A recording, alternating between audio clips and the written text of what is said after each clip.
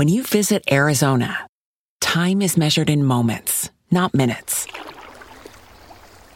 Like the moment your work stress disappears as you kayak through the canyons. Or the moment you discover the life-changing effects of prickly pear chocolate. But nothing beats the moment you see the Grand Canyon for the very first time. Visit a new state of mind. Learn more at hereyouareaz.com. Nightmare on Film Street is brought to you by Baphomet & Co., small batch soap inspired by horror and the macabre. This week's pick is the Dybbuk Box, the mystery gift set. Feeling brazen, curious, eager to conjure a little mystery? Baphomet & Co.'s Dybbuk Box contains an array of Baphomet & Co. curated scents, soaps, and bath products that will remain a complete mystery until the box arrives at your door. Get 10% off your order with the code NIGHTMARE at baphometandco.com. That's 10% off with code NIGHTMARE. Baphomet & Co. Made by hands, sometimes severed. Fellow fiends, welcome to another terrifying and delectable episode of Nightmare on Film Street. The horror podcast with zero credibility, but all of the blood, ghouls, and gore your puny heart can handle. Let's give a grave welcome to our hosts, John and Kim. Hello again, fiends, and welcome to another episode of Nightmare on Film Street. I'm John. I'm Kim. And this week we are talking cold-blooded killers with William Lustig's Maniac and John McNaughton's Henry Portrait of a Serial Killer. Correction, John. We are talking controversial killers. Ooh, my mistake. We are talking controversial killers because both of these movies, there are some controversial opinions, even on this episode, about their quality and need to exist. Quality, just merit. All right, well, if you listened to last week's mini episode, I think you know exactly where we stand. And, let emotion get the best of me maybe last week. Point is, I'm very excited to talk about these movies. I was very excited to watch them with Kim. I was not. Kim was also there while I watched them. It's kind of what it comes down to. Before we get into it, though, it is Cold-Blooded Killers Month here at Nightmare on Film Street, both in the podcast and at nofspodcast.com. So if you like your fill of grimy 80s killers... Sometimes some snow. Sometimes some snow, of course, like Santa, biggest killer of all. Yeah, what I've been seeing. We have an entire episode dedicated to diabetes. It's the silent killer that's sweeping the nation, and we gotta do something about it. Cold-blooded. Legit, though, between Kim and I, all of our parents have diabetes. Oh my god. Right? I gotta stop eating candy. You do. I have a sweet tooth. You were literally like Skittles yesterday. All right. It was kind of scary. All right, well, we know it's keeping me unhealthy at the very least. Kim, what's keeping you creepy this week? Some movies coming out this weekend. We've got In Fabric, the super cool haunted dress movie that we finally watched back at Sleepy Hollow Film Festival. That is hitting, is it select theaters and VOD? Yep. Peter Strickland, it's I can't talk about it too much other than the fact that it is like a visual feast. There's lots of red. Everybody loves red. Yep. And there's a haunted dress. What more could you ask for? Super weird movie. Definitely for you David Lynch fans out there, I would think. But also another movie from Spectrevision, the people that brought you Mandy, and the upcoming Color Out of Space have Adam Egypt Mortimer's Daniel Isn't Real, also hitting select theaters. Probably one of my favorite posters of 2019. It's incredible. Yeah. It's a poster that I loved before the movie, and then now looking at it after having seen the movie, holy shit. Pretty good. You guys are going to like this movie a lot. It's nuts. It's weird. It's got some really gross shit, but it's also just like maybe probably the best psychological horror of the year. Maybe. you see for yourselves this weekend. Let me know what you thought. And Knives Out came out last weekend, so Yeah, those of happy you- Thanksgiving. Yeah, those of you who spent your Thanksgivings with your new film family. Oh man, what was Jamie Lee Curtis, Toni Collette, everybody else. Oh, please. Yeah, but what was it like going from like maybe a hostile dinner at your own family's house to seeing a movie in the theater about a hostile dinner that ends in murder at somebody else's house? I really liked it. We saw it at Fantastic Fest. I thought it was way funnier than I thought it was going to be. Unfortunately, like, I need to see it again. Let's go. We'll probably see it before it finishes its theater run, because I honestly, apart from remembering the ending, I don't really remember a whole lot about it. I remember liking it, Yeah. but not like, it seems like everybody really loved it, so like that's great. I hope I like it that much on second watch. It's a really cool murder mystery. I mean, like, it's not too often that we have like Agatha Christie type murder mysteries anymore. And I think you could agree, because last night, I don't know, It was Sunday, John. Sunday night, you were dying for one, and we couldn't find one. You wanted a modern one specifically. Basically, you wanted a movie to watch after watching Knives Out. Now, if you were to broaden your perspective a little bit and include older movies... I just wanted a BBC one. That's what I wanted. Totally. I just wanted a British one. I guess the TLDR version of this question is, what movies would you recommend to people after having seen Knives Out if they would like a little more murder mystery in their lives? Clue. Okay, you've heard it here on the podcast. Watch Clue again. I was gonna say Murder on the Orient Express, but like I don't The original. recommend that one. There's a lot of versions of that movie. One of them.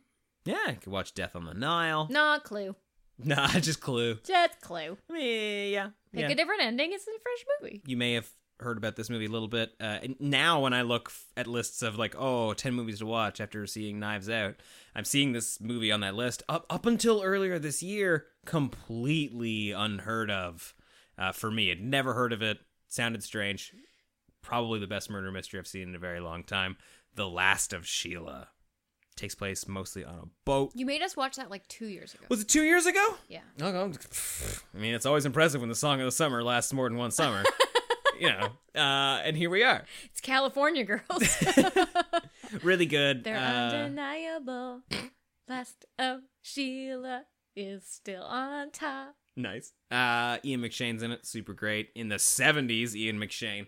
Written by Anthony Perkins, who, of course, you know from Alfred Hitchcock's Psycho, based on actual murder mysteries that they would throw for their friends. Anyway, it's a really cool movie, really strange. Very good Hollywood movie, too, if you like Hollywood movies. But I would highly recommend it. Other movies that are coming out, if you don't feel like going to the theater, you can check out I know nothing about it. There's a true crime documentary coming to Netflix about Henry Lee Lucas called The Confession Killer, because I think we talk about it a little bit in this podcast. We do. Yeah. Because believe it or not, we're talking about the fictionalized version of Henry Lee Lucas called Henry Portrait of a Serial Killer. Yeah, I mean, it could not have come in a better time. We did not plan this. We didn't. Nope, not at all. But I get the impression it's going to be very similar to the Ted Bundy documentary that came out earlier this year, mostly based on tapes. But yeah, Henry Lee Lucas, real piece of work. But, confessed to... 300 murders or something stupid like that. Which is probably all fake. Mostly fake. But Who knows? Yeah, really don't know. I'm really pumped for that documentary. Yeah, it might be good. Yeah. When does that come out? December 6th, this week. And Dope. yeah, we'll have a review on the site also. So if you're not sure if it's worth your time, you can head over to nofspodcast.com. Check it out. Cool. Before we send you to the meat of the episode, just a reminder that we are doing Krampus cards again this year. If you are a patron of Nightmare on Film Street, you're going to get a Christmas card from John and I. Hell We yeah. do it every year just to thank those of you who support us. And 2019 was a big year for us in terms of like getting on the road and traveling and stuff. So we wanted to make a special card for you guys. If you want to get a Krampus card and you are not yet a patron, we are actually still open. There's still time to send them out. So we made our cutoff December 12th. Yeah, so as long as you pledge by the 12th, you're going to get a Krampus card. I think any later than that, though, I don't think we'd be able to get them out in time for Christmas. So Yeah. Definitely not before Krampus shows up. Now, we also haven't field tested it, but I do think that if Krampus comes to steal your kids and you show him the card, it's like a think get out you're of safe. Krampus free card, I Yeah. think. I wouldn't want to test it out, but I mean, if you ever find yourself patient, like, he might be flattered. yeah, I mean, like, maybe cover all your bases and take a little bit of your firstborn's blood to smear across the door, just to be safe. But you can head to patreon.com/Nightmare on Film Street to check out our Patreon page and all of our rewards and perks and all that stuff. Right after that cutoff next week, actually, Friday the 13th, we will be hosting one of our monthly live streams of the Friday the 13th game. Oh, yeah, because December has a Friday the 13th in it. Hell yeah, it does. And, if you're worried, you're like, hey, I already got plans. I'm going to be watching Joe Bob. We are, too. Don't worry. We are only holding you until from 7 to 8:59 because we need just enough time to switch over, see Ernie wearing his little cap. Oh, Ernie. Yeah, and then probably watch Black Christmas, I would assume. Yeah, probably. Or a bunch of Silent Night, Deadly Nights. What do you think it's going to be? I don't know. Oh, it's going to be Deadly Games, that new movie that they just added. Oh, shit. That's what I'm hoping for. I haven't watched it yet, so this will be perfect because I haven't had time, and I've already designated that as my Shudder time, so... Okay. That's enough fun and games. Let's talk about two movies that are huge downers because they are just dealing with some of the worst people to walk this earth. Just some real cold-blooded killers. Let's start off by talking probably about the most controversial of these two movies, at least based on who's sitting in this room. Let's talk about 1980's Somebody out there. There's somebody over there. I see somebody over there.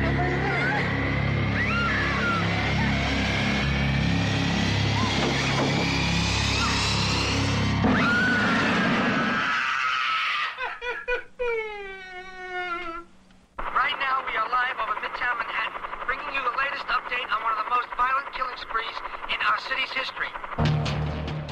Maniac is a repulsive story of a berserk killer in New York. This is an extremely brutal film that thoroughly grossed me out. And what sent me out of the theater so early was the scene where we see a head hit by a shotgun blast and it explodes in slow motion. That came after a couple of throat slashings and a vicious strangulation. Maniac is making its slimy way into theaters all around the country, so be on the lookout for it and avoid it. You know, sometimes that's a very valid reaction to just walk out on a film like that, even if you're a movie critic, because as a civilized person, there's no point in sitting there and watching that kind of stuff. There was no point at which the film was going to redeem itself after that. It was a real gross-out show. From 1980, William Lustig's Maniac is currently sitting at a 39% on Rotten Tomatoes, 6.5 out of 10 on IMDb, 22% on Metacritic, and 3.4 out of 5 on Letterboxd. I didn't see all of the ratings for the newer, updated Maniac with Elijah Wood, but it also doesn't have a great Metacritic score. That's the only other place I saw it was like 44%. Oh, no, and I think it has like a 22 on Rotten Tomatoes. Anyway, people on Rotten Tomatoes and Metacritic did not like this movie. Oh, one other thing here, it says that currently holds the Guinness World Book of Record for the sweatiest close-up. That's obviously not true, but is also true. Yeah, so John's been wanting to talk about these movies on the podcast forever. Hell yeah! And I've put us off for a real long time. Would you like to explain why? Just because they're not enjoyable movies. So apologies if you had to sit through these for the first time and you had no idea what you're getting into, and then you're like, oh fuck, these are dark. It's all John's fault. He made us do this, and I couldn't hold off any longer. And you're welcome, John, everybody. You have the floor. Yay. Do you not like okay, I'm not gonna direct this at you. I'm sorry. No, go ahead. I have a appreciation for like those gritty, grimy, sleazy New York, Chicago movies of the early 80s. You just wanted to watch Taxi Driver. Which we did before we did these movies. And then you just doubled down. That's not... You're really drawing a line between some things that have happened in the last, like, few weeks and the last year and a half of me trying to watch this. I think it was sparked by the 4K restoration that Blue Underground was putting out last year, and I just have held off watching it since then, and I'm so happy to finally be here. I have been wanting to watch Maniacs for so long! I think both of these movies, but Maniac especially, is one of those great grindhouse movies of the early 80s that shows you a New York that just doesn't exist. And, as much as, it's fun to be like, oh, I'd love to see that place, it looks horrible. It does not look like the kind of place you'd want to grow up or go to the movies. But I like watching it from the comfort of my own home. Okay. Cool. And I also just think it's a great little movie that puts you in the mind of a madman. Yeah. So I had seen this movie once previous. Yes. And I didn't really remember a whole lot about it apart from Tom Savini's scene. So, but I did remember, like, I did, like, I don't know if I necessarily visually remembered, like, his mannequin thing, but I just knew he had a mannequin thing. Yeah. And to be fair, like, my brain did a pretty good job of remembering just enough of that movie that I still have all of it. Like, I still, like Tom Savini's death and the mannequin thing, like, not even a visual of the mannequin thing. Like, oh, I get Maniac. Like, I that's got all it. you just had a bullet point that said mannequins in your brain. Mannequin thing, Tom Savini squish. Tom Savini squish. Oh, yeah. It is fucking uncomfortable to watch this movie. And I if you're into feeling uncomfortable and like squidgy in your seat, this is definitely the movie for you. But for the majority of the movie going public, film is supposed to be like escapism, and this movie is like escaping into like a rat's den. Yeah. And getting trapped there. So I understand the Rotten Tomatoes rating because this movie is very uncomfortable. And there's a lot I appreciate about this movie. It's got some really interesting ideas, and it presents some really unique perspectives, particularly that of a psychopath. And also the special effects are awesome. But I can't say that I like watching it. Okay. Does that make sense? Like, I that respect totally the makes movie, sense. but my rating at the end is going to be how much I like it, and it's going to be very low, and you're going to be upset. I'm not going to be upset. You are going to be upset. I'm going to be surprised. I'm warning you now.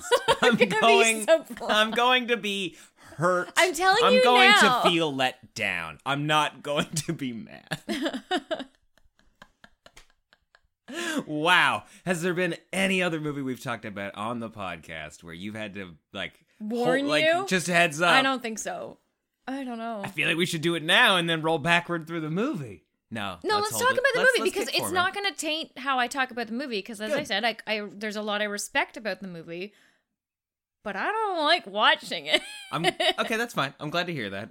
I kind of want to narrow in on what it is about the movie that you have a hard time watching. Is it just the things that Frank the Maniac does? Is it how it's filmed? Like, is it just because it has that, like, super gritty, low budget, maybe you're kind of there for it moments, like Last House on the Left? What I don't like about this movie is also kind of what I give it credit for. Okay. In that it's not glamorizing at all to what a serial killer's mentality and lifestyle would be like. He's very sweaty. He's gross. Like, yeah. And when he's murdering people and you have to see like his face like bearing down on them, like that gives me like a physical response. Like I don't like that. Particularly the sequence where he attacks the nurse. There's something so like helpless about it and like realistic, I guess, and watching somebody being hunted and then them being powerless, and also like me being a powerless viewer and also like a witness getting entertainment out of it. Like I just really don't like being put in that situation, to the film's credit. Does that make sense? That makes total sense. What of those things bothers you the most?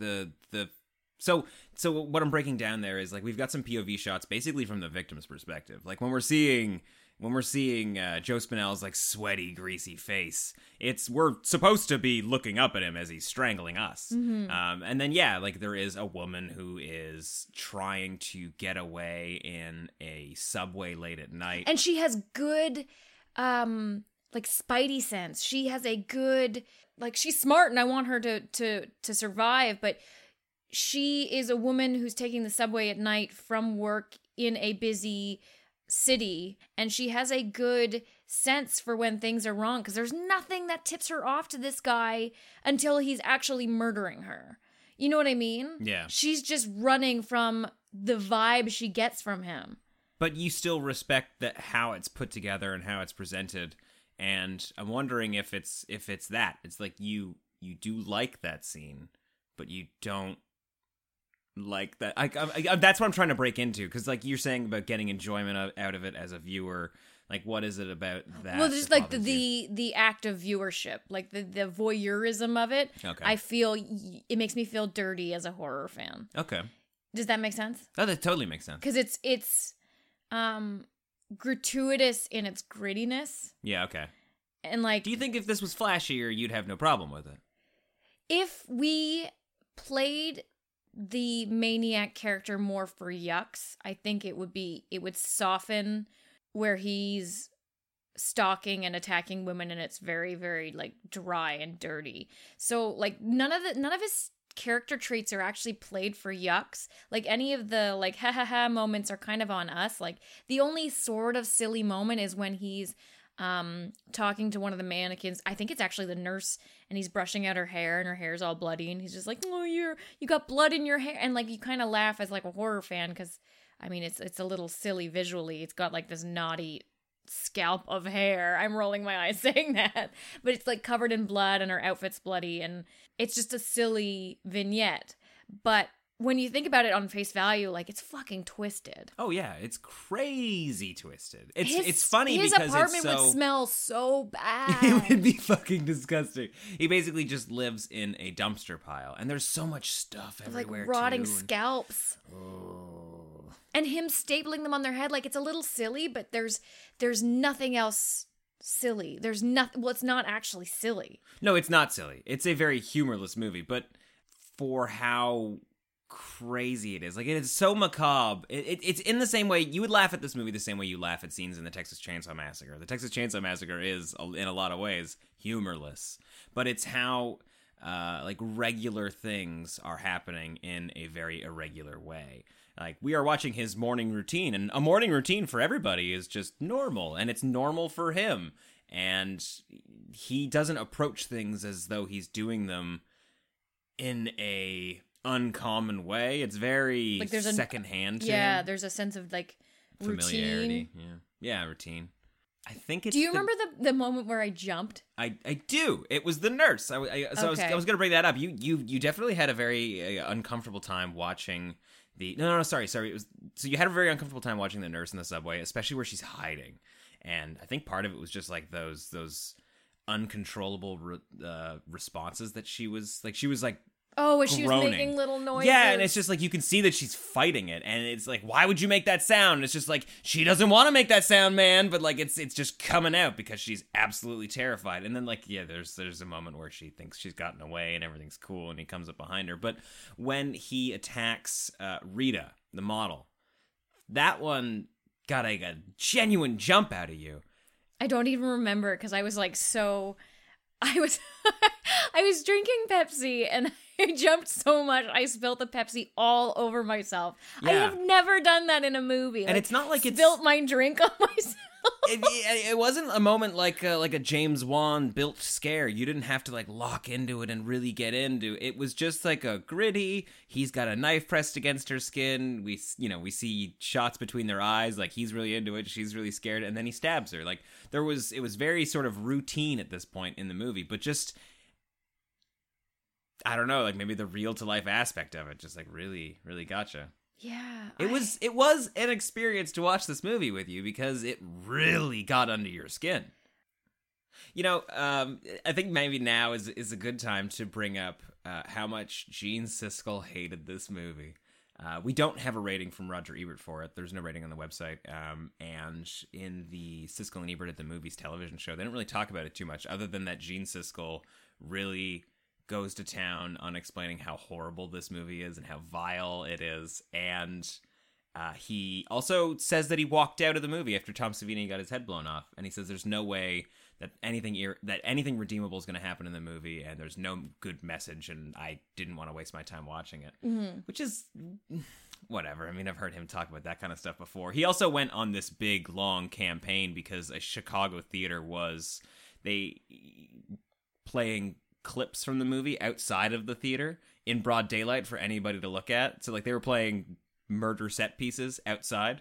That's a little. that's maybe a little much. I don't know that I necessarily do that. The only thing that bugged me about Roger Ebert was coming to his defense by saying that, like, even as critics, where it's our job to watch these movies, there's no reason for a civilized person to have to sit through that. And it's like, what do you, maybe get to the end of the fucking movie? Like, there's but John, more to sometimes, this. like, for some people, this isn't cinema. So, like, for some people, this is just gratuitous violence. Okay. And you can kind of see where they're coming from, because some people don't want to be, like, brought to the brink of entertainment. Yeah, agreed. I think this movie could also be called Maniac: A Portrait of a Serial Killer. You know, the fact that we don't have a name in front, like, it could be called Frank: A Portrait of a Serial Killer. Mm-hmm. I think it is a really interesting movie because we follow Frank in Frank's life. Frank is a horrible person. It's just like 3 weeks with Frank. Yeah, okay, I know. See, it is a cycle of Frank. Because Frank... Like, oh no, Frank's gone manic again. That's what we're watching. I think this happens every year. That's what I'm saying. Like, first off, like, you could make an argument that the first person that he kills at the beginning of the movie is the first person he has killed before. But he seems way too good at it and way too prepared. Didn't he already have a mannequin in his bed? Well, I think it might have been that mannequin from the beginning of the movie. Like, I think we don't necessarily see him build that first mannequin, right? He just has the mannequin, and then he goes out and he kills again, and then we see him put the scalp on. But he talks to all of these mannequins as though they are a specific person. And even when he's killing his second victim, the prostitute who's going to take him around the world. No, the ultimate. She's going to give him the ultimate. Like, we are seeing flashes of another woman. So we know that he... Is visualizing. Yeah, like, we're... like the movie, I mean, we can all guess it's mother, but... I think we could all guess it's mother now, but I think in 1980, that was a pretty interesting angle. Like, yeah, we've got Psycho and stuff, but, like, the analysis of serial killers was very... It was a burgeoning field at that time. Yeah, well, and plus the 70s and 80s, I think, were the height of the American serial killer. Yeah. Because it was... 119 serial killers in the 70s. Well, we started editing an article recently. Yeah, like, it was free love. Young people were hitchhiking on highways, like truck drivers and people who used truck driving as an outlet had access, and law enforcement didn't communicate between states. Like, it was a time to be able to get away with that kind of stuff. And I mean, thankfully now we have like DNA and fingerprinting, and we have some things that slow it down a little bit. But it's crazy when you think of there's no way that we have less people who have the potential to become serial killers. It's just harder for them to be serial killers, so they're not. Yeah. Don't you wonder if there are like people that you've met or known in your life that like you're like, oh yeah, that person's crazy, but like, what if they really actually could have been in another decade? Oh yeah, that's the nutters part about it. Like, and I think maybe just a bunch of people that are in jail for a single murder maybe are probably like those people. Oh, true. Like they got caught. After one. Yeah. Or yeah, like people who do like home invasions and stuff and just never had the potential to like ramp up to that, because like I know one of our biggest serial killers in Canada started out as like a home invasion rapist and worked his way up to murder, and like now thanks to DNA and everybody having like cameras in their front stoops, yeah, we're able to catch those people before they evolve into murderers. I guess think that's one way to describe it. Yeah. I mean, if we're in the Silence of the Lambs universe, that's definitely the right word for it. Yeah. But Maniac for me, like, gives I'm trying to use the right words because I don't want to make it sound like I'm too much of a voyeur in this scenario. But yeah, like it's a movie, so like I know it's not real, it's fine. And yes, unfortunately, very unfortunately, these are real to life people. So it is speaking to a darkness that exists in our real world. But to see his manic cycle is really interesting because he is a very specific type of killer, and he has very specific rituals and how he does things, and it's so weird and removed from a world I know that it's just a really interesting character study. Yeah, you almost feel every opportunity we get to go into his little apartment or his bachelor pad or whatever we're calling it, you almost feel like you get to be a detective and you're like scouring his walls. Yes, yeah. And trying to figure out why things are the way they are. Like, I'm not looking at it as like, oh, they dressed his set like this. Like, there was a reason why he scratched the breasts and the Yes, like the pubic area got a off lot of- that nudie photo. There's a reason why, I swear to God, there are bubbles on his dresser. But he eats like Cracker Jacks. He and, eats like, Cracker Jacks while he's packing up his guitar case or violin case filled with like a machete and a shotgun. Mm-hmm. Yeah, like there is a childlike aspect to him that he is really wallowing in. So like we know as we go through the movie, we learn more and more about his backstory through the conversations that he has with mannequins. More than anything else. Like there is a mumblecore version of this movie that exists just inside that apartment where we never see the killing. him actually murdering. Yeah, and it's just in. Yeah, we see a guy doing his morning routine and leaving with weapons and coming back like there's with a new mannequin. hairstyle. Yeah, like he comes back with a mannequin and a scalp and he talks to it.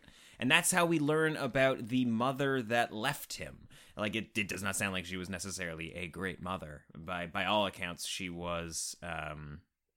But I mean, we really don't know anything. Like We don't know if it's true. Yeah, we definitely don't know if it's true. We don't know to what extent any of it's. Like, we don't know her story at all. We just know that she was either bringing a lot of men back home for work or just in her personal life, and he was exposed to it.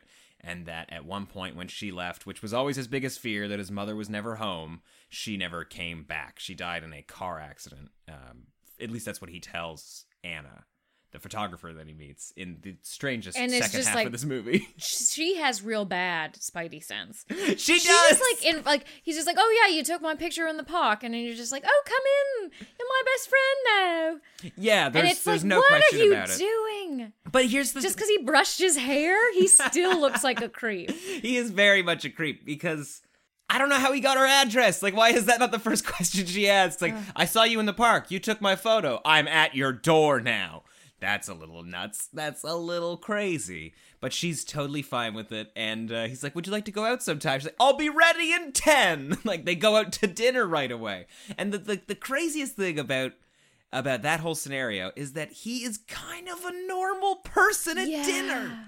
And he's like fine. Like a lot of times you think of these serial killers as being like incel guys and taking out their anger on women because they can't interact with them socially and they can't get love. They can't get a partner because they're not able to treat them like human beings. Yeah. And he's actually kind of flirty and suave. Yeah, and he's really not they're that bad. eating cheesecake, and it's just like, man, you could have a normal life. Like that is the he's surefire sitting with sign. a 10. She's incredible. But like that is the surefire sign that they had a great dinner because I personally don't even stay for dessert in my own like outings with Well, you. and they're talking about they're talking about plans and stuff. Yeah, So like they're he's having already coffee. got a second date with her before fucking cake's even done. She invites him to his house while she's working to just like observe a photo shoot. Her house.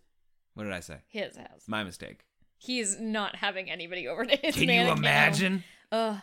You know, I love thinking about this movie from the perspective of somebody else that lives in that building, that she says hello to him as he's coming home with a garbage bag filled with, I don't know, a Christmas tree, I guess. Do you think he steals those mannequins? Or do you think he buys the mannequin? I don't know. Because there are scenes where he's sort of like window Looking at shopping for them. mannequins. Yeah, like Yeah. I think I don't know. I think if he broke into a place and stole a mannequin, we'd probably see it. Somehow he acquires a mannequin. And so, like, I'm barreling through this movie. Like, we didn't even really talk about Tom Savini's head I explosion. do want to talk about it. Yeah. Let's just take a break here and talk about Tom Savini's head explosion. Well, and there's a reason why I remember that scene. One, because it is very jarring and it's very visceral. Like, they blow up a fucking melon of guts. And this is probably true to not just Siskel, but a lot of people who turned off the movie probably turned it off at this point, because it is made very evident in this sequence, like this Lover's Lane sequence, that this film will have no redemption. Okay. None of these characters that we root for will have redemption. They will all like die crying at the end, at the barrel of a gun. And maybe that's why the slasher film has evolved to have that final girl, because there is always like a thread of redemption. And maybe redemption's not the right word. Catharsis. Yeah, like we need to have something to hang on to, like hope and just like a sense of good in the world and that everything will work out okay, because I think staring down the black tunnel of like what happens to people when they actually face these kinds of maniacs in the real world is like not somewhere our psyche can willingly go. I hear you. And like I would definitely say that I appreciate nihilistic filmmaking a little more than you do. But I like the idea of it, and I like the idea of nihilism. I'm okay with films like this existing. Yeah. But am I going to put this on my DVD shelf and revisit it every year? Like, I probably don't need to watch this movie ever again. I am buying it on Blu-ray. Like, I am letting you know right now that at some point I'm buying that 4K restoration. And honestly, I think I made up that decision when, like, after Tom Savini was shot, I was like, oh yeah, I remember that. It's when the girlfriend gets shot in the face. Yeah, that one's rough. And I'm like, you'd think I'd be desensitized by now to like people being murdered in movies, but this film is really well crafted around making you feel the finiteness of their final scenes with him. Yeah, the movie makes you feel helpless. Like, and when he gets that model and like, so he holds her capped, Yeah, no, it's tough. It's real tough. But it's interesting because you think about it in her perspective. Like this creep, she knows him. Yeah, well, she's met him. She knows of him. Yeah, and he's got her tied up, and he's spewing obviously his like psychological break babble at her. Yeah. And like, all she can do is just try to figure out like, okay, what is this guy's tick and what possibly could I do to get out of it? Is there any opportunity? Is there any crack I can exploit? And there's no time for her to even get a bearing on the situation. It's interesting you highlighting all of that, especially after talking about not having a final girl and how in a horror movie we have a final girl that gives us somebody to root for and somebody to hold on to, essentially. What's great about this movie is either that it has an incredible ability to give us that same feeling to everybody else we see. Like, Frank is such a horrible person. It's because none of them transgress. That's true. Nobody did anything wrong. You're right. And you feel for them. You are with them in that moment, and there is such empathy for that person on screen, but there is no happy ending. So either it's to the film's credit that it's able to get such a connection between you and that character you've only just seen, either because Frank is so bad or because they're so helpless. Or that just says something about us as people. Like, we know how bad Frank is, so the moment we see anybody else near him, we are scared for them. Mm-hmm. Yeah, I don't know. Yeah, it's effective in doing it. And before we move away from it too much, because obviously we're talking just about, like, bigger motifs than the actual plot of the movie. Tom Savini's head explosion. Like, oh boy, like, top 3 head explosions of all time, right? Like, oh, it's so great. Is it a compliment to be like, yeah, that looked real? Like, sure, it's a compliment, because it's fake. It's not. The goal is to make it look as real as possible, I guess, while still being enjoyable, so that's okay. Sure. Sure. We won't give it the number 1 spot. No, it was very jarring. Yeah. Even knowing it was coming and even like seeing that car pull up in my memory being like, oh, this is that scene. Like, you know, the worst part about that whole scene, though, is that Tom Savini never sees it coming, and it's not the worst because of that. It's because his girlfriend does. Like, there is a creepy guy an inch away from their window when they're making out in the back seat, and she immediately knows this is a bad scene and we got to get the fuck out of here. And it doesn't happen. Those eyes peering in at them are the scariest part of that whole scene. Ugh. If you probably already know this because it's like the one big story that gets circulated regarding Maniac. They did not have a lot of permits to shoot a lot of this movie, and they definitely did not have permits to shoot that head explosion scene. And I think that might even be why it's in slow motion, because they only have such a little amount of tape, and they needed to stretch it out a little bit. But it also it lingers the horror of that moment anyway. So I think it works, and they were probably always planning to do that. But after they After they shot Tom Savini's fake head and it exploded all over the car, they immediately got out of there. Like, they towed the car away, put it in a garage, locked the doors, and walked away from the garage for, I don't know, months or something. And when they opened it back up, because Tom Savini's fake head had been stuffed with, like, shrimp and whatnot, like, it's a lot of food particles, and it had just been sitting in a hot car for a long time.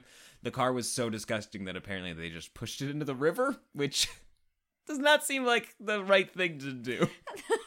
That's a big kind of littering. But here's the thing. You've got a car, and it's got a shotgun blast through the windshield. There's what looks like a person in the front seat. There is gross, moldy, disgusting, awful smelling stuff all over the car. How do you explain to somebody that it's not a real dead body? Like, you can't just bring it to a junkyard, I guess, and be like, hey, squash this for me. There's nothing illegal happening here. We're filmmakers. Yeah, and like, I don't think you were allowed to use firearms in filmmaking unless you had, like, the Warner Brothers permit, you know? Like, New York was not having it at that time, so it was all kinds of illegal.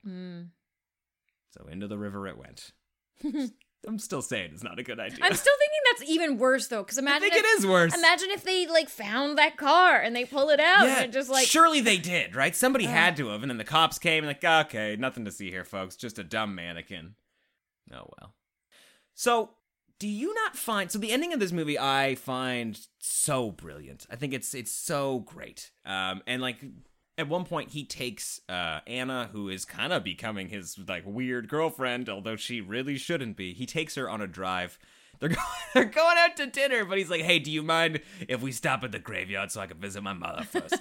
And she's like, of course, that's not strange. I'll even come with you. And then it's dark and foggy. Fog, yeah. But there we see her tombstone, and we see that she had died in December. It is currently December because there are Christmas decorations. It's cold. Everybody's wearing thicker jackets. So this is it. Like, this is a cycle. He is always leading up to that night. I think he is so friendly with Anna because he needs to get close to her to get her to go to the cemetery. I think the goal was always to kill her at the cemetery at his mother's grave. You think so? I thought he just cracked. I don't know. Because he was... So, there's a scene when he's not with Anna, but it's after he's met her, and he's, like, mannequin shopping, and he looks at a bride mannequin. I think he actually wants, like, maybe not necessarily a girlfriend, but a relationship with a girl that he can then turn her into a bride mannequin, and then he'll have, like, a wife.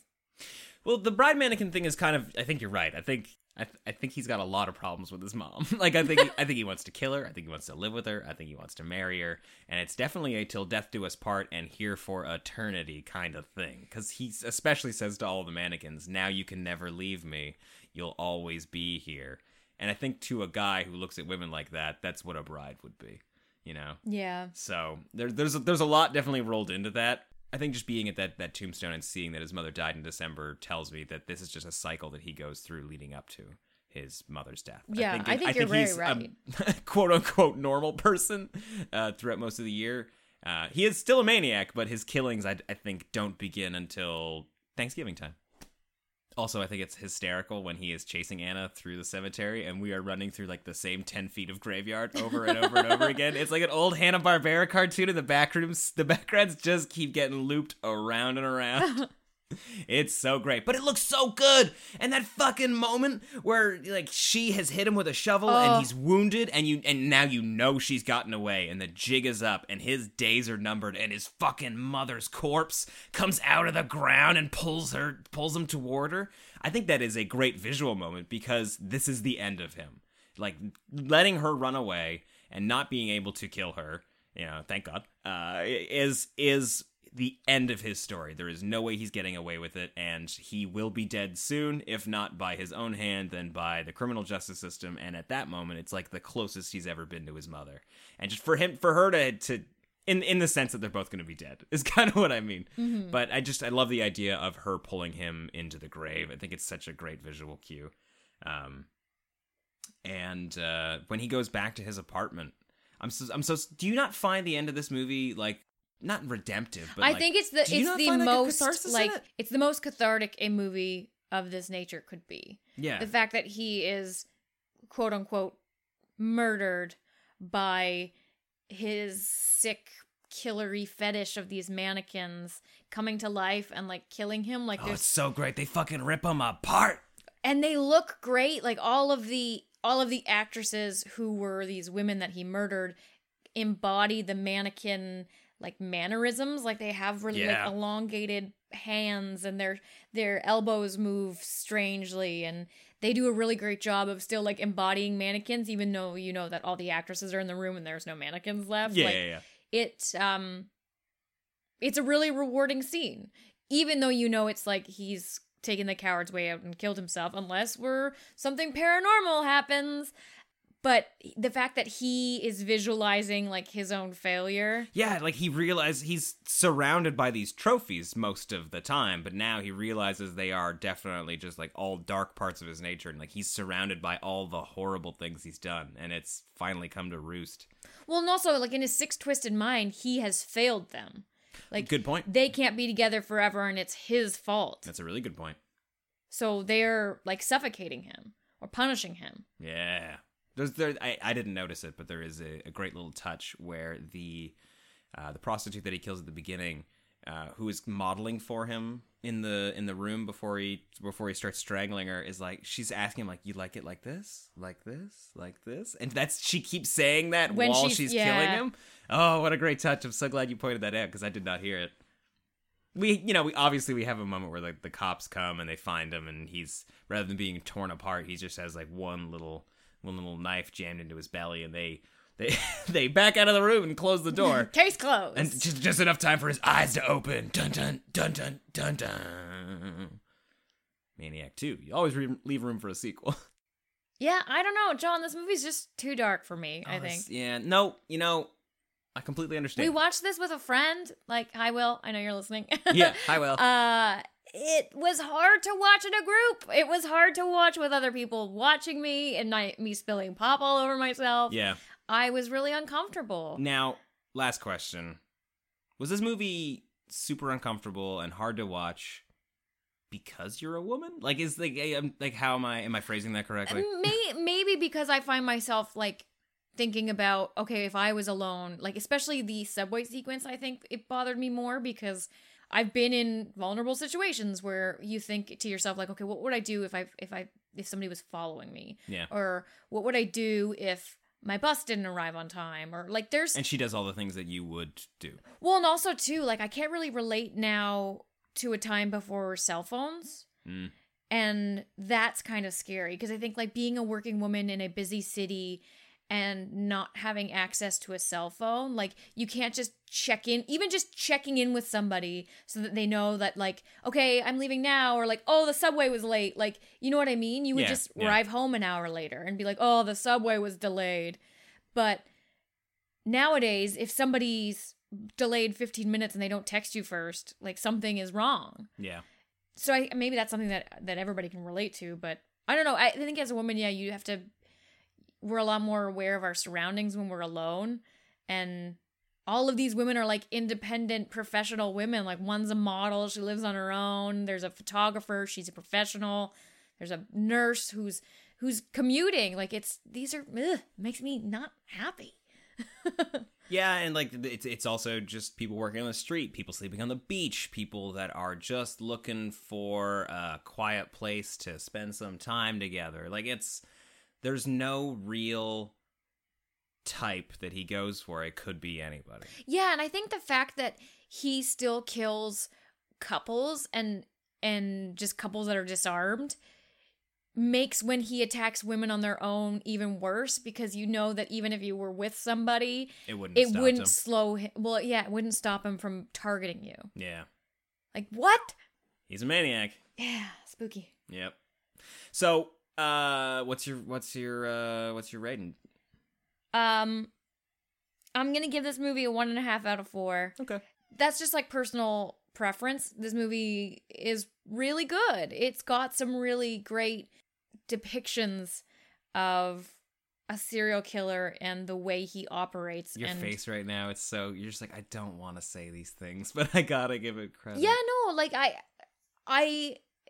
I'm glad I watched the movie, and there's a lot that's really great about this movie, but yeah, like this is not the type of movie that I would put on. That's totally fine. And I feel bad that we made so many people watch it, because I know that there's probably just as many people out there that they're like, yeah, this is not my kind of horror movie. Well, I mean, that's great, though. But hopefully some people who like nihilistic stuff like you discover it. And Sure, yeah. I mean, like, I'm happier that you have that opinion because, even if we both love this movie and we come on here and we say how great it is, somebody who watched it based on a recommendation will not agree. And I'm glad that they have you in their corner. Like, I respect it, but I do not like it. That's totally fine. You don't have to. I'm happy that you watched it with me, because I really like it, and I'm sorry that it's not your bag. The thing I love about you and about the horror community at large is that you're willing to try it out. You're like, let's watch it. Let's see what it's like. It's just you made me try it twice, John. Obviously, the last time wasn't for the podcast, and now I've exercised my power, and I'll probably never be able to get you to watch it again. But whatever, I'm gonna watch it. I'm gonna continue to watch it. I think it's a very good movie. I think it's a very hard movie to watch for all the reasons you were depicting, because it is very gritty. And in terms of grindhouse horror movies, at least as I've experienced them, because there's a billion of them, and I've seen a small pocket of them. It's like a 4 out of 4 movie for me. But the acting is not incredible. We make a lot of gaps and stretches, and it is very hard to look at. I do love it as a character study of just an awful human being who has a lot going on. I really do love those scenes where he's talking to the mannequins, because it is so creepy and unsettling and strange, and then he becomes like a little baby, and you're like, am I supposed to feel bad for this guy because these women made him kill them? It's not at all how I'm feeling about it, but it's how he feels about himself, and he's a complex character despite it not being an incredibly complex movie. So yeah, it's got some stuff against it, but I'm giving it a 3.5 out of 4, because I really, really enjoy it, and I enjoy it partly because of how hard it is to watch, I guess. How would you feel though if 100 movies like this existed? I mean, if 100 movies like this do exist, but yeah, if this was the movie that was coming to the theater every single week, yeah, I wouldn't like that. But I think part of the reason I do like watching it is because I don't see this everywhere. Yeah, and also I think we got to give William Lustig credit for how he approached making the movie, because, I'm going to talk about in Henry for sure, it is, to me, an art film that's inside a horror sandbox. I love how it's put together. I think some of the shots are just absolutely brilliant. I guess maybe I don't know what the film is saying other than existing for shock value and to be at the precipice of fiction. Okay. Sure. And I think that's what puts it into the exploitation market, because people want to come see those kind of things. And if we have a movie it is just like the first act of this movie, where we watch him go from kill to kill to kill to kill with no connective tissue and no exploration as to who he is in the world at large, or in his own apartment in his mind, then it's nothing. Then it is just grotesque and exploitative, and it's got no merit. But because unfortunately the movie front loads itself with a lot of heavy violence, it helps create a world for us to explore the twisted mind that can thrive in those horrible conditions. And it's a lot of the reasons why I like this movie are a lot of the same reasons that I like 70s cinema, which this is also kind of lumped into. It's that we have a character that is not necessarily good or bad. He is just there, and this is what is happening, and we are watching it. Yeah. It's not that we are coming looking for a good time or a bad time. It's that we're not here for a good time. Sorry, or a bad time. You picked the greatest time to interrupt me too, because I kind of lost what I was gonna say. 5 minutes ago, I had it, and I was. You had some really great points, though. You honestly just about sold me on this movie. I think personally, I just need my my darkness served with a little levity. I get you. My recommendation is, if this movie is a little bit too dark for you, and you do not, if you're like me and you do not necessarily enjoy these things, but you appreciate cinema that goes there, Christmas Evil. Sure. You see, that's the thing. It's just served with a little bit of whimsy, or a little bit of totally. traditional horror fun. There's fun to be had there. Yeah. And you still get to explore the psychology of like somebody who's in that like manic Christmas descent. Yeah, see, it's movies like Christmas Evil that surprise me when you say you don't like Maniac. Or that you can't like Maniac. Because you're like, you fucker, you like The Stranger. Well, yeah, it's kind of the same movie to me, but like I completely get it. It's all in how it's presented, and this movie is presented in a very hard way to look at. But it is a character who we are just following at a specific time, and shock and awe just happens to be part of his everyday life. I don't think the movie is necessarily made specifically for shock and awe. It has shock and awe elements, but they are all because it is part of what makes him,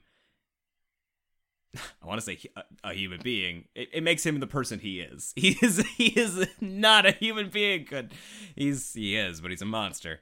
But yeah, that is just the world Frank lives in, and this is Frank's life, and he's a maniac. So are you ready to talk about Henry? Yeah, I'm ready to have this exact same conversation again. Let's talk about Henry, Portrait of a Serial Killer.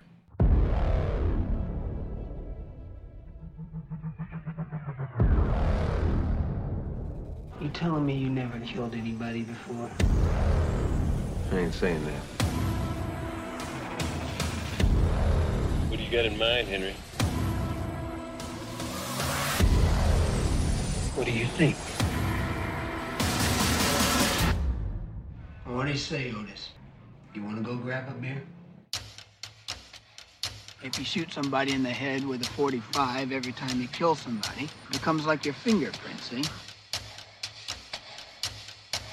But if you strangle one and stab another, and when you cut up, when you don't, then the police don't know what to do. You guys need any help? Do you need some help, or can you do it yourself?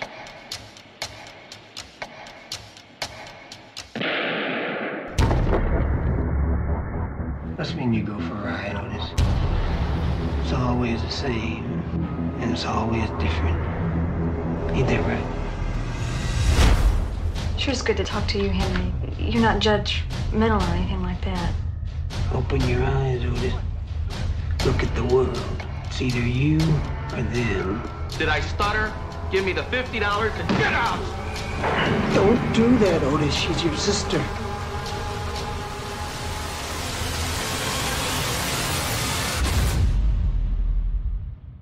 Otis, plug it in. From 1986, John McNaughton's Henry, Portrait of a Serial Killer is currently sitting at an 87% on Rotten Tomatoes, 7 out of 10 on IMDb, 3.5 out of 4 from Roger Ebert himself, 80% on Metacritic, and 3.6 out of 5 on Letterboxd. Okay, so surprise, surprise. Yeah, you love actually, this one. This is a big surprise. Yep. I do actually like this movie. I'm not surprised. It isn't any less dark than Maniac is. Nope. It isn't any less vile in moments than Maniac is, but it's too interesting to be solely abhorred by it. Does that make sense? That totally makes sense. And I will say, you're basically... I watched a little video from Siskel and Ebert talking about both Maniac and Henry, Portrait of a Serial Killer, and it's interesting how much Roger Ebert comes to the defense of this movie. I honestly think it's because we have Becky, and she's like this emotional goodness for us, and we know that when she's in scenes, like there's somebody that is good and decent there. Like, yeah. I don't know, and I think we also are rooting for the humanity of Henry, and we see him hopefully building a relationship with Becky, and I don't know, it's a weird position to be in because he's just as cold-blooded as Frank and Maniac, but there's something about him that is just almost like boyish when he's with Becky. It's funny you say that because I think Henry's greatest strength is that, maybe not greatest strength, but greatest secret is that humanity's never there. I don't think it's ever there. I think there is a presentation of it, but I think I don't know if he's... maybe it's because I look down on Henry's. I don't see him as like a smart or sophisticated serial killer. Well, I don't think he's calculated. Like, I think he's purging something inside him every time he kills somebody, and he could only exist in the age he does because he's not careful. He gets fingerprints everywhere. His DNA is everywhere. And that was just something that he didn't, as a killer of that era, didn't have to worry about. Yeah, and he also talks about having to constantly be on the move and whatnot.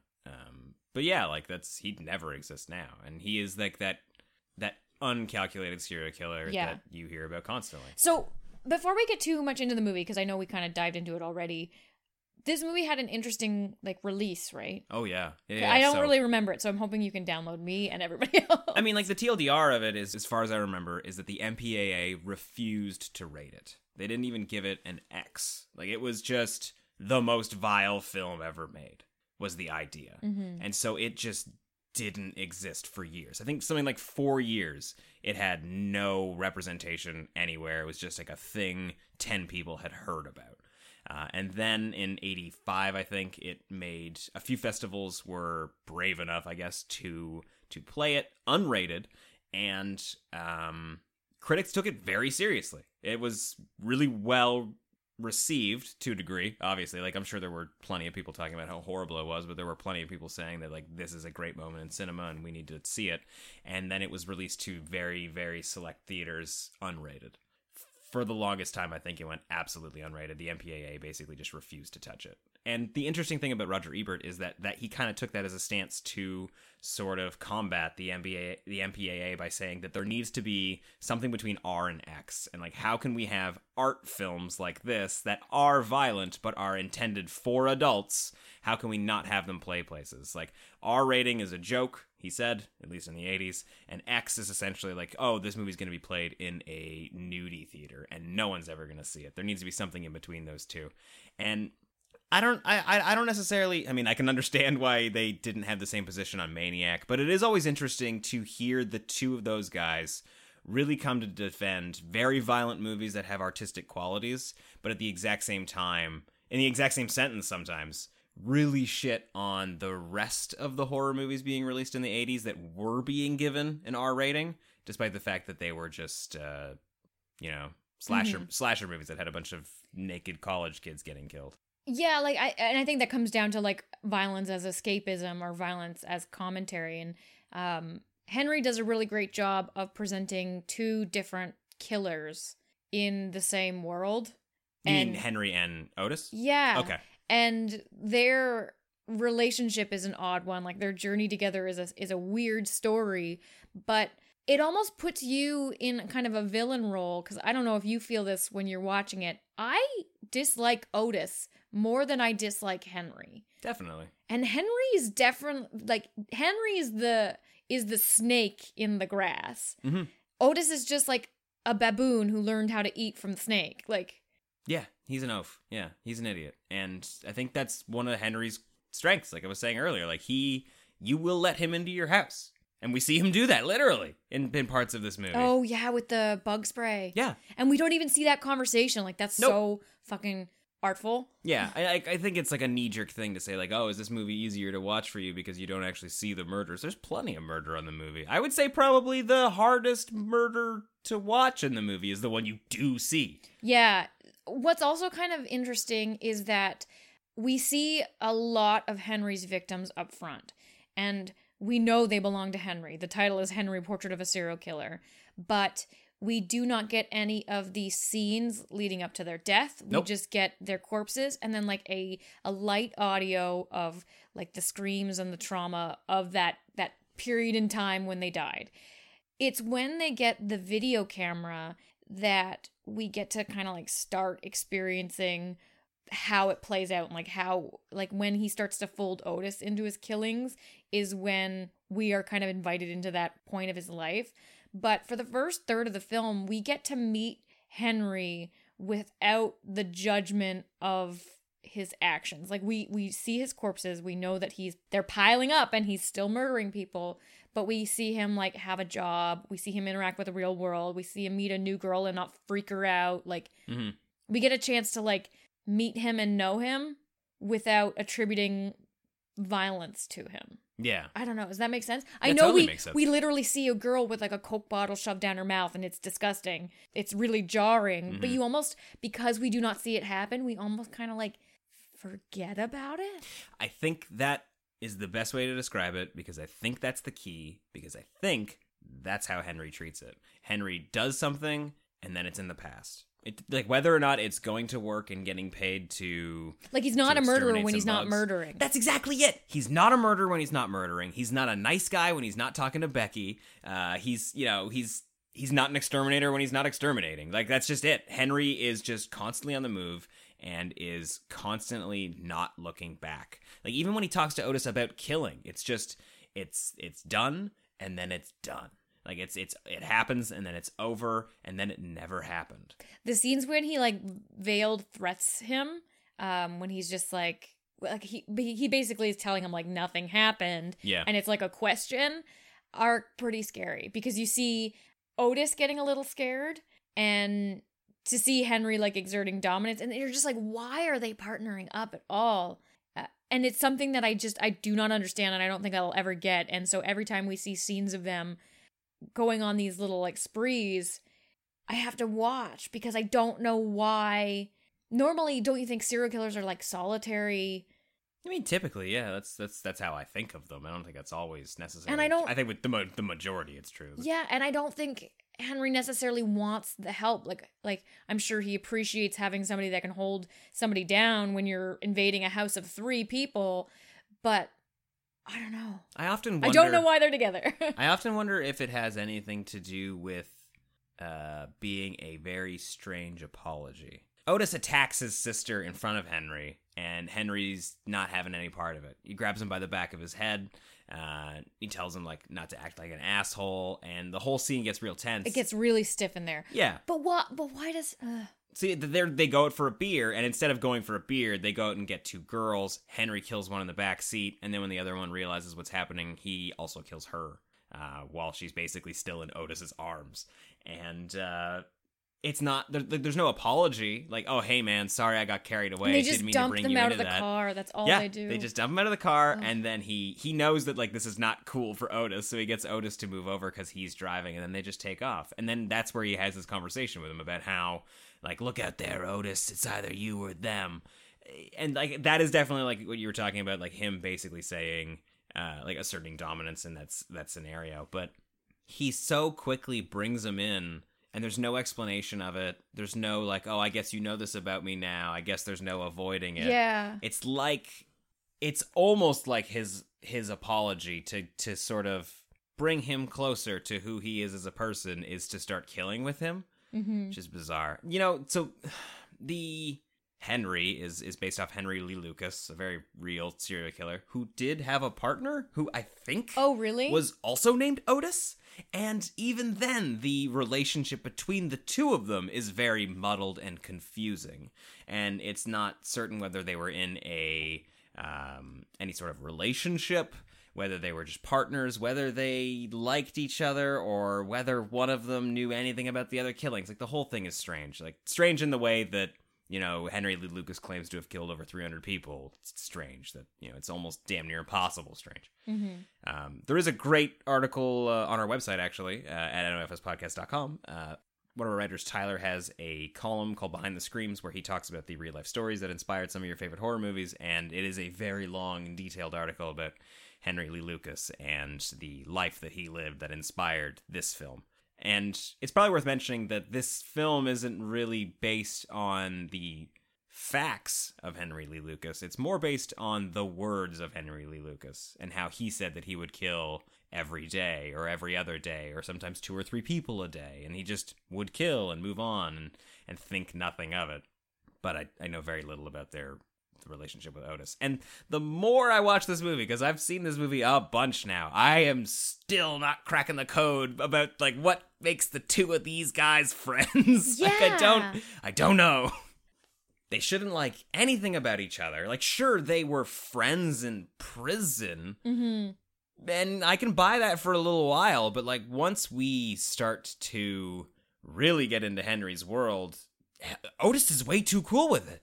And Otis also has his own stuff going on. Like, not even just with his sister, but like with the high school boy that's buying pot from him. Like, Otis is maybe the most interesting person in the movie for all of his awful qualities. I don't know. I think Otis, once he's opened his eyes up to the fact that he can just be a murderer and he can just kill people, that it almost becomes a journey in like getting your kicks by doing as devious of things as you possibly can. Like, I don't know if he's necessarily into incest or definitely into young teenage boys, but I think the fact that it's wrong and he can just do it anyways is what begins to be what gets him off. Yeah, it's so strange. You know what I mean? Yeah, and he also has a very big obsession with watching himself do it. And, you know, there is a great scene where the two of them are just, like, emotionless, sitting, watching this family that they've killed. The weirdest thing about that is we have to watch that whole scene where they, it's like a home invasion where they have the husband tied up and there's a bag over his head and they sexually assault the woman and then they break her neck and then her son comes home. No, her son comes home before they break her neck and she has to witness him getting his neck broken. It's really uncomfortable. But then we pull out, we're not watching it live, we're watching a tape of it, and Otis and Henry are watching it with stone faces. Yeah. Bored almost. You know, the part of that whole scene that I find most interesting is when Otis starts rewinding it and Henry, very confused, asks him what he's doing.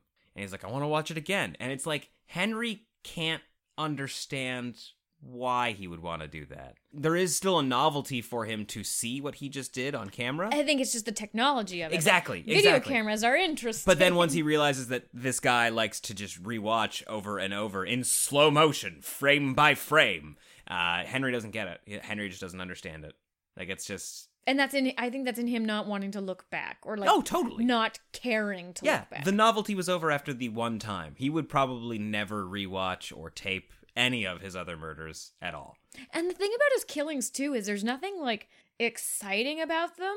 He doesn't take a lot of, at least from the ones that we get to witness, because I mean there's ones at the beginning that have like the or the housewife with the burns on her and stuff. Yeah, But like he doesn't really take a lot of time. Like he cracks a lot of necks and and you know what I mean? He's very they're like murder and then toss out the car. Yeah. So I don't see him even like facial expression wise taking pleasure out of anything on the planet. Not at all. He's just perpetually bored. Totally. And I think that is how you would describe your life if you were a psychopath. Like, if you didn't kill somebody, but you were a clinical psychopath or sociopath, I think you would just feel excruciatingly bored all the time. So what do you think about his relationship with Becky then? This is another reason why this movie's so fucking good. Tell me about it. These relationships are complicated. I don't quite get it. I think he is just polite to her because that's how you're supposed to be to people.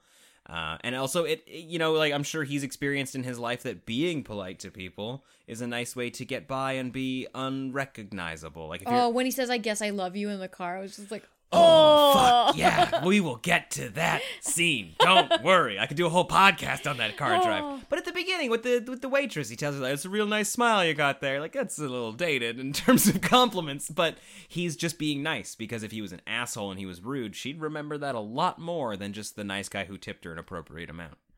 Yeah. He just floats by and is unrecognizable to people. But I guess maybe because this is the first instance where he's, like, in close quarters with a girl who's vulnerable right now. She's left her abusive husband, who's now in prison for murder, and her kids with her mom.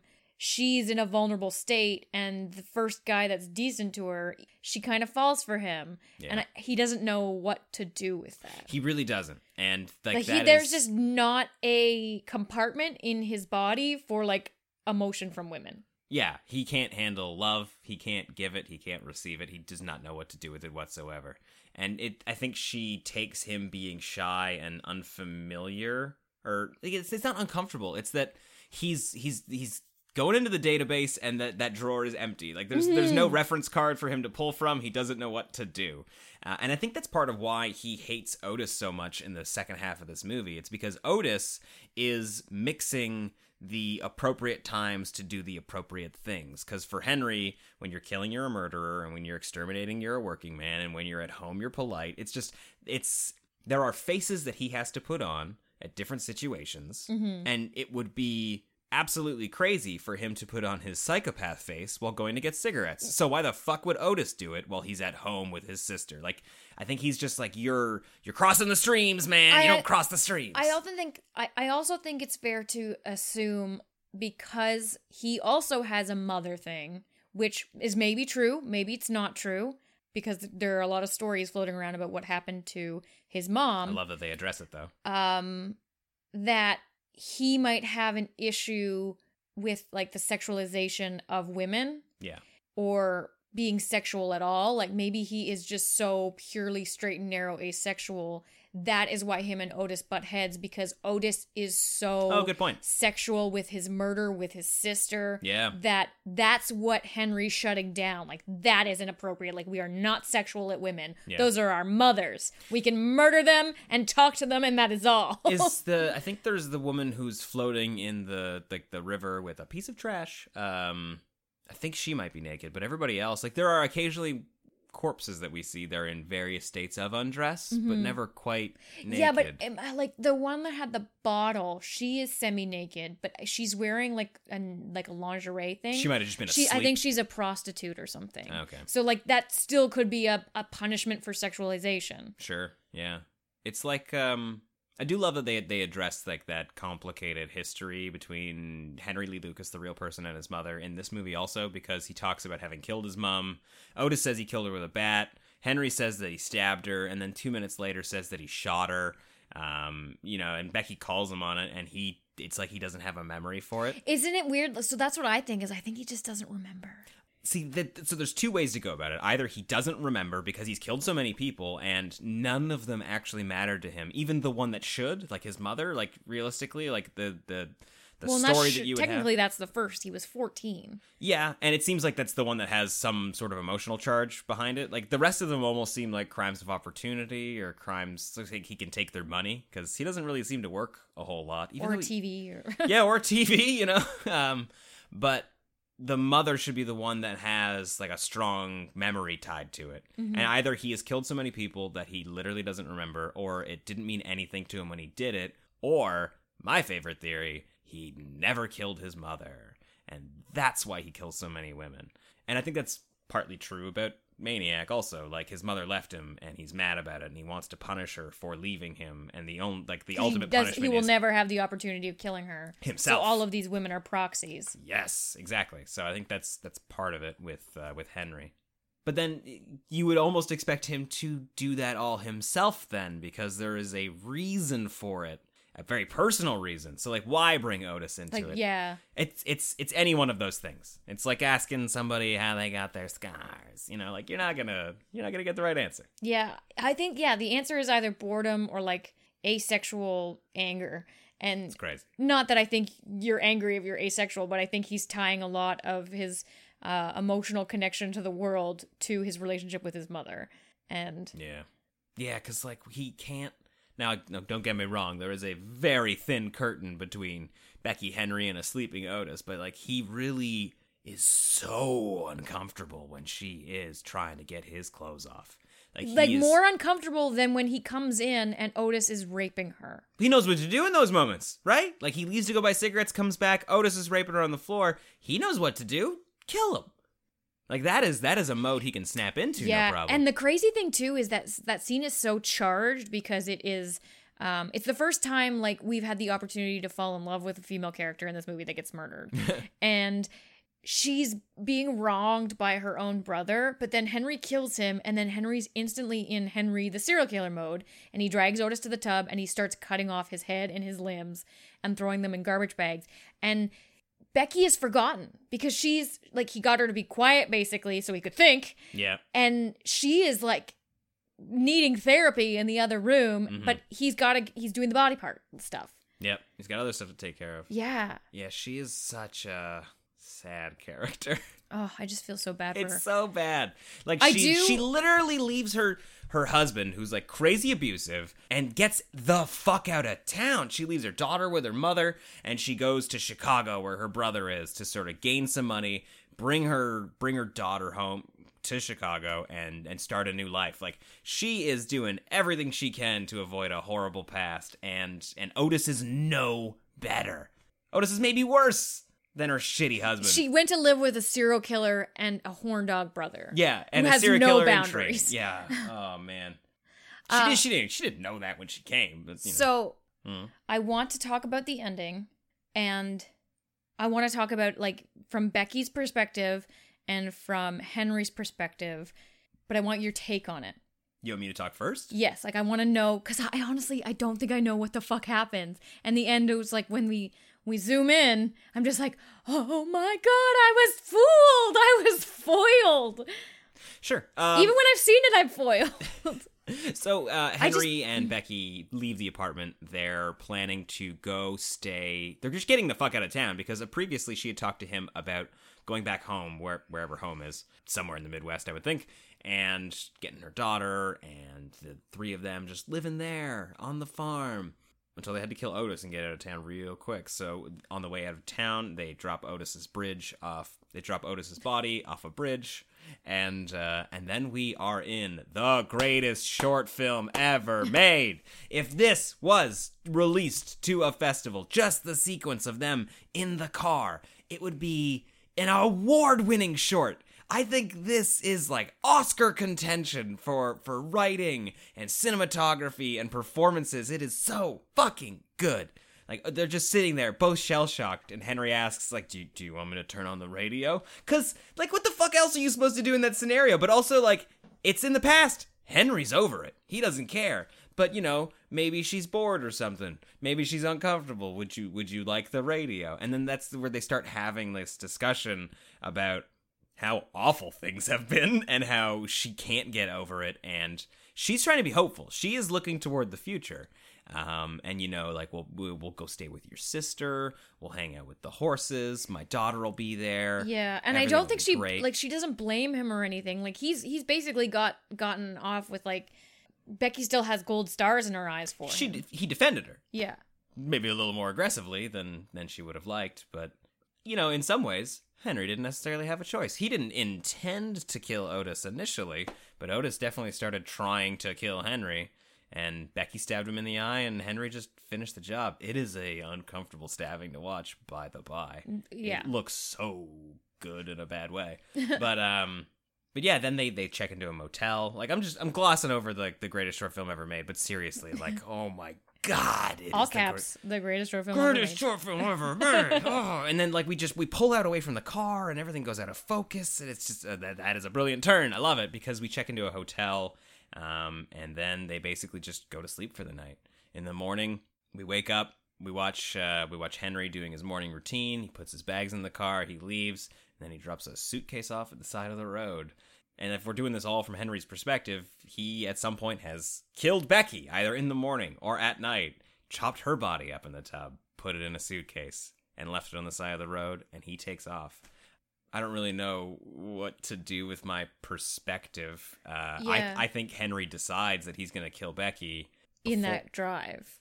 I don't even think it's in the drive. Because, yeah, there is that great moment where she says, I love you, Henry. And he says, I guess I love you, too. And then he asks her if she wants to listen to the radio. Like, it is just the fucking, like, most brilliant book ending to a weird scene. I love it.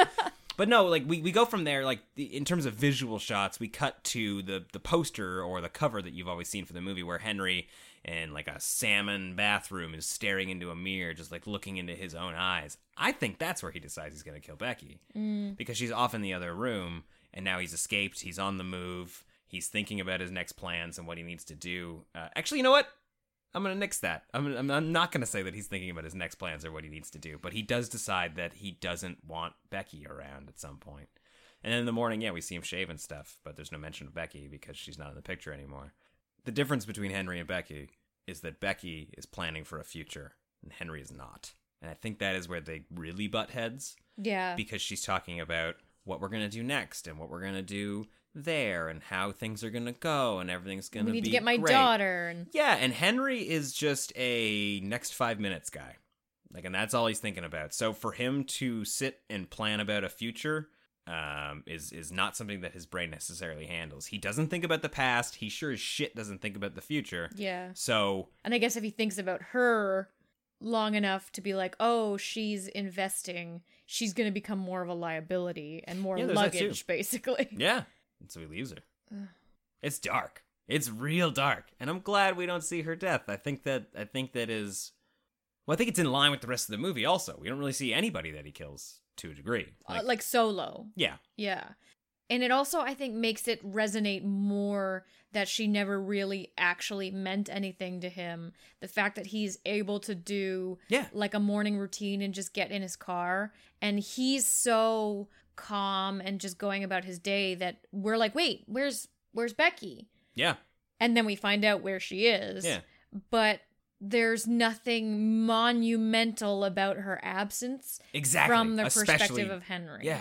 He is a clinical psychopath. He does not see a difference between her and a television. Like that is it. Like there's nothing. There's even a great scene where Otis kicks a TV in, and you would think like Henry has more of a reaction to that. They have the exact same reaction to the death of a television as they do to the death of an entire family. Yeah, I think they were more mad about the TV. Yeah, I don't know. But she meant nothing to him. Nobody means anything to him. And the whole movie, I don't know why, but like I just want them to fall in love. Like I want her to save him. You know, it's so funny. I was talking to somebody the other day who knows nothing about either of these movies. And I was describing it like, oh, I watched this movie last night, Maniac. It's about this guy, kills some people, puts their scalps on mannequins and stuff. And I said, I love watching these movies with Kim because there is an introduction of a female character who shows some interest in him. And, you know, despite how awful this guy is, she's like, I just want him to get his act right so they can be together. Like, there's I just don't want him to murder her. That's it. You just like, oh, maybe love will save the day. And not that I want women to fall in love with serial killers, but in a movie, if you can change him, maybe you can survive. Yeah, not even necessarily just for Becky, just for the sheer fact that like clearly no good guy is coming to save the day. And if an abstract thing like love can be the good guy that gives us a happier ending, then just cutting somebody's body up and leaving them on the side of the road, I'll take it. And that's fine. Like, I feel the same way, too. But, like, sometimes I want a trip to the dark side of town. And that's where my love for movies like Maniac and Henry come from. Oh, boy. I want those character studies. If these movies were not from the perspective of the killer, they would not be nearly as effective or enjoyable to watch. I don't know if Henry is from the perspective of Henry. You don't think so? I mean, I can see how you see that it is, especially with the fact that he doesn't look back and like how all the kills are vignettes at the beginning. But I think it has something to do with setting up the audience's relationship to Henry. Okay, you're right. Because there are definitely plenty of scenes in this movie where we see Otis and we see Becky out on their own. It's not just Henry's story. Yeah, like when Becky gets her job. Yeah. She's just like, that is the hardest thing about Becky too, right? Like it's a very standard... If this was any other movie, she is Julia Roberts in a Julia Roberts story. Oh yeah, she would have cut the hair of some guy like oh the waitress. Oh the hairstylist is out having a cigarette and I need my hair cut now. Like I'm just the shampoo girl. I can't do this. And then she cuts a billionaire's hair. It's like sleeping with the enemy. Like her husband comes back and she murders him after he straightens all the cans. Oh boy. See. I told you I remember the important things about movies. Yeah, that's true. Oh, man, that was so strange. We got to do that in the podcast sometime. We do! We actually really should. Yes, we should just, what do we call it? Like, sexy thriller. It's not even a sexy thriller? Well, that was definitely toward the end. I don't know if it's a sexy thriller. I think it's just like a dark thriller. Yeah. I mean, it's definitely not... Thriller for women. I mean, I'm sure there's a love I get all thrillers are for women. Yeah. I've made this point before, and I'm sticking by it, especially if we do that episode. The biggest difference between thrillers and horrors is whether or not you sleep with the killer before they try and kill you. I mean, I'm sure they exist, but, like, I can't come up with any right now. No, I guess I'm just... Like, I think you're right. But... Okay, are you ready to get to ratings on Henry, or are there any other scenes you want to talk about? I kind of wanted to figure out what movie we were going to pair with Sleeping with the Enemy, but I guess we can skip to ratings. I don't necessarily have any other specific scenes that I want to talk about. The movie is friggin' great, and if you haven't seen it or you've avoided it, if you're planning on avoiding it based on how Maniac went and whatnot, it is a great artistic movie. That is a character study of a very horrible person. I mean, there's a few sequences that are pretty hard to watch. We kind of talked about them, but overall, like, it's apart from those moments, there's a lot that's pretty like normal about it. Most of the film takes place at a kitchen table. Yeah, and I think that's part of it. I think it's supposed to be that for a person who murders, let's say for a living, what they do is normal, and most of their day is normal, except for when they're murdering. And even then, because they do it so much, it kind of becomes normal. Like, it's always under the surface. Mm-hmm. And it's just right there. It could happen at any point. But it doesn't, because there's no reason to. So it's unpredictable. And maybe that's why he brings Otis in, because it's become so normal to him that it's almost like he doesn't know enough to keep it secret anymore. I don't even know. Yeah. There's always more to talk about by the time we get to it at the end of an episode, but whatever. I think it's because we come out of this not with any definitive conclusions or answers. Yeah, everything is a question. Yeah, we're workshopping our essays as we talk about the movies. So by the time we get to the end, like, no, I got plenty more to say now that I've actually thought about it. But no, we'll skip to ratings. I'll go first, and I'm giving this another 3.5 out of 4. I think this is a fucking amazing movie. I'm surprised you didn't give it a 4. I'm surprised I didn't give them both 4s out of 4. Like, I'll be real with you. Like, as far as Grindhouse horror goes, this is a 4 out of 4 in terms of Grindhouse movies. But, like, yeah, sure, it's not as clean as you'd like it to be. Like, some of the performances aren't as perfect. It doesn't necessarily... There's some moments where it feels like they're walking in and out of a scene. Like, they're just like, this is the kitchen set, and they're like, let's go to the thing, and then they all walk off the screen. Yeah. Like you can see the constraints of the film in it, but big fucking deal. It's amazing. I love it, and I'm gonna give it a 3.5 out of 4. It's fine. I am going to give Henry a 3 out of 4. Cool. This one does have its scenes. It is very hard to watch at times, but this one very obviously poses a lot of questions to its audience. So in that sense, like, it feels like it has, I don't want to say more merit than Maniac, but I see what you're saying. I'm able to... You don't think a movie like Maniac has anything to say, but Henry definitely seems like a medical analysis through film. Okay. I think what Maniac's message is in its visceralness, whereas the trauma and stuff that we witness in Henry is so we better learn who Henry is. It's almost like evidence to speculate what kind of killer he is and who he is. But in Maniac, it almost feels like a commentary on violence in cinema and like the merits of violence. I don't know. That's fine. Whatever. You like one more than the other. It's great. It's what movie watching's all about. And Henry gives you a break. You have characters that you can like. Like, I like Becky. Yeah. And I want to see her survive this scenario, and I want her to see her get back with her kid and stuff. So, like, we have a final girl in this. Sure. Even if she doesn't necessarily make it out in the end. We have somebody to root for, and we have, like, a moral center in this film. I could buy that. Yeah. Yeah. Yeah. I think Maniac by design is a very insulated film that doesn't want to acknowledge the world around it. The world that Frank lives in Maniac is pretty fucking horrible. And you would say the same thing about Otis and Henry, but we have Becky who's there to bring the real world in. Mm-hmm. But that's just our opinion. Let us know what you thought of William Lustig's Maniac and John McNaughton's Henry Portrait of a Serial Killer over on Twitter at nofspodcast.com. In the horror movie Twitter Fiend at Club. nofspodcast.com. Twitter at twitter.com/nofspodcast. Or just at NOFS Podcast. That's usually how you look for people on social media. On Facebook at facebook.com/groups/horror fiends of NOFS. And of course, you can always find us on Reddit, the Nightmare on Film Street subreddit, r/Nightmare on Film Street. Yeah, and like John was saying earlier in the episode, if you're into these dark movies inspired by serial killers, check out Tyler Liston's column Behind the Screams at nofspodcast.com. You can just search it in the search bar. There are tons of really great analyses of these types of films that have very dark, true inspiration. Yeah, ranging from Henry Lee Lucas to the Salem witch trials. It's all there. Check it out. Highly, highly recommend it. We are controlling transmission. Yahoo! Having trouble with a lemon? Nightmare on Film Street is brought to you by Baphomet & Co., small batch soap inspired by horror and the macabre. This week's pick is the Dybbuk box, the mystery gift set. Feeling brazen, curious, eager to conjure a little mystery? Baphomet & Co.'s Dybbuk box contains an array of Baphomet & Co. curated scents, soaps, and bath products that will remain a complete mystery until the box arrives at your door.